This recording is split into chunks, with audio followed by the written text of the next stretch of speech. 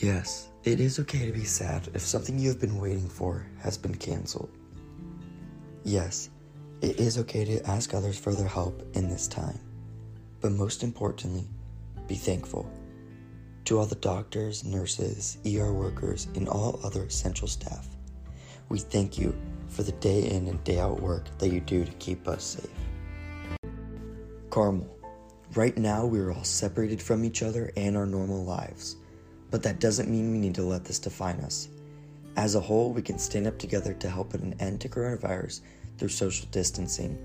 Through this, it is imperative for everyone to wash hands constantly, stand at least 6 feet away from everyone, wear masks and gloves, and only go out if the task at hand is necessary. By following these 4 simple tasks, Carmel and the world can get back to this normal quicker.